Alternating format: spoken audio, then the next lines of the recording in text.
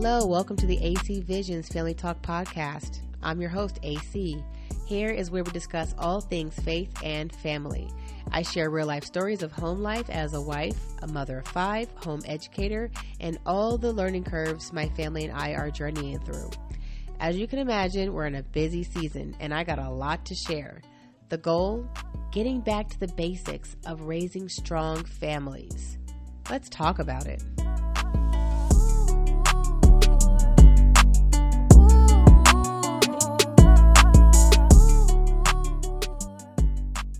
Hello, this is episode 4 entitled Embrace the Suck. In today's episode, we're talking about embracing the circumstances in life that tempt us to just hurry up and get through it because we're inconvenienced, we're uncomfortable, or maybe we just don't have the energy. They are the moments in life that if we had a choice, we would totally skip over and only go through the moments that bring us pleasure and enjoyment. Well, I'm here to tell you, embrace the suck. Embrace the sucky moments that require you to grow your patience and, dare I say, enjoy the exploration and the learning process in those tough circumstances, knowing it's growing your character as a person, a spouse, and a parent. I'm going to share a story of how I learned to embrace the suck by turning a messy room into a character building project with my daughters. It was a whole lesson we committed to before we even had a chance to sit down and eat breakfast. Before jumping into that segment of the podcast, let's jump into some AC Pearls.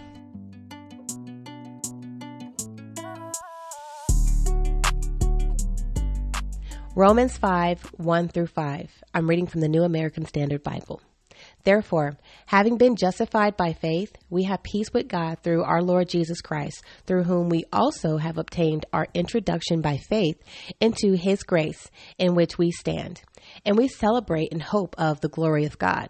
And not only this, but we also celebrate in our tribulations, knowing that tribulation brings about perseverance, and perseverance, proven character, and proven character, hope. And hope does not disappoint, because the love of God has been poured out within our hearts through the Holy Spirit who was given to us. The one thing that stands out the most in that passage is hope does not disappoint. How often do we get here's the E word, you ready for it? Expectations. How often do we get our expectations up for people to inevitably disappoint us? I don't care if you have the highest expectations of people or you have what I like to say standard expectations, because I think it's healthy to have a standard. People are going to disappoint. And maybe you've reached a point in your life where you said low expectations, just so you're not disappointed and that people will naturally rise to the occasion and surprise you, which is pretty sad, by the way, because I think I used to do that. But hope does not disappoint. That's almost synonymous to you're preparing for the worst. So you're prepared. It's not going to surprise you. And you're hopeful for the best. And hope does not disappoint. Now, let's walk it backwards. Where does that hope that doesn't disappoint come from? According to Romans 5:1-5, proven character. I love that phrase, proven character, because it implies that something has been tested and found to have integrity. It's structurally sound. It's true. You can rely on it. Similar to how we test furniture or a car before we buy it. We will examine the mess out of a piece of furniture before we purchase it. And you know what? Even before it's delivered and it's settled all the way in your living room. We'll look at it when the delivery man arrives. We'll look at it when it's being hauled inside your home. We'll examine every nuance of this piece of furniture while it's being assembled and everything. And before we sign the paper to accept that it has been delivered in good condition. We are really good at examining products and things for defects and flaws. Why are we good at that? We want to be sure that everything that we invest in, that we give our time and attention and money to, is going to stand the test of time. We want to know that what we're investing in has integrity and it's reliable. As I meditated on this passage in Romans chapter 5, when I first read it, I couldn't help but ask myself, do I examine? Do I test? Do I prove the things in my life about my character more or less than material things? Do I take a look inwardly at my character, at my spirit, as often as I go to the grocery store to examine a container of fruit before I buy it? When something ugly inside of me comes out one day and I'm somewhat acting out of character, when I'm acting out of character and I just kind of take a pause and do some inward reflection, do I examine what's coming out of my mouth? Do I examine what's going on in my spirit to cause me to act out of character? Am I buying it? Pineapple. I'll tell you a quick story. Here's my Chick-fil-A story. Okay, who here, when they go to Chick-fil-A, has ever had a hood rat ratchet, as I call it, moment at Chick-fil-A? Anybody? I had a moment at Chick-fil-A, of all places, where I came out of character so surprisingly to me. My husband looked at me like, "Are you okay?" And I looked at him like, "No, I'm not. I have no idea who that person was that came out of me." A lady cut me off in the drive-through line, you know, the cones where you have to stop and yield to the traffic coming out of the drive-through line. And you want to get into the drive-through line, but you got to stop at this, either a yield or a stop sign before you proceed into the drive-through line. And you have to just make sure you look over your shoulder to make sure that no one's exiting the drive-through.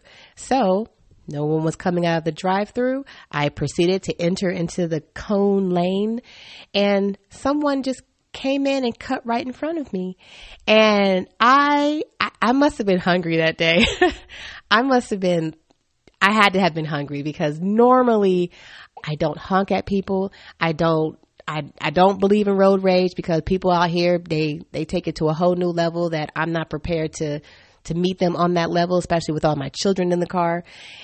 But that day I just must have been hungry, and I just really wanted some Chick-fil-A. So this lady cuts me off, and I rolled down. I didn't even honk at her. I rolled down my window and started yelling at this chick like, "Hey," you know, it was ugly. I'm just going to leave it at that. It was ugly. My husband looked at me like, "Honey, calm down, honey, calm down." And we got the kids in the car, and he knows we don't behave like that with the children around, especially. And I was like, no, it's the principal. It's the principal. I'm just acting out of character. A sweet employee of Chick-fil-A came over and asked me calmly what seems to be the problem. And I'm over here calling this lady out of her name. I did not swear at her. I did not call her a swear word, but I called her some other names that it was just inappropriate. I am ashamed, people. Okay. I'm ashamed. This was like maybe 7 or 8 months ago. It could have been a year. I don't know, but okay. I've dealt with it. Okay. In my own heart. And he walks over to the lady and calmly explains to her that she cut the line. And when I saw this woman's face, I could tell that she was one of those sweet old church ladies.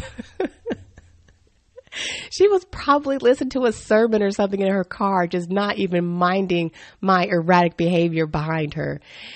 And my heart instantly just sunk to I'm going to call it my butt. My heart sunk to my butt. And I was wrecked that day. If my face could turn red, I'm brown, y'all. If my face can turn red, you would see it a mile away. I promise you.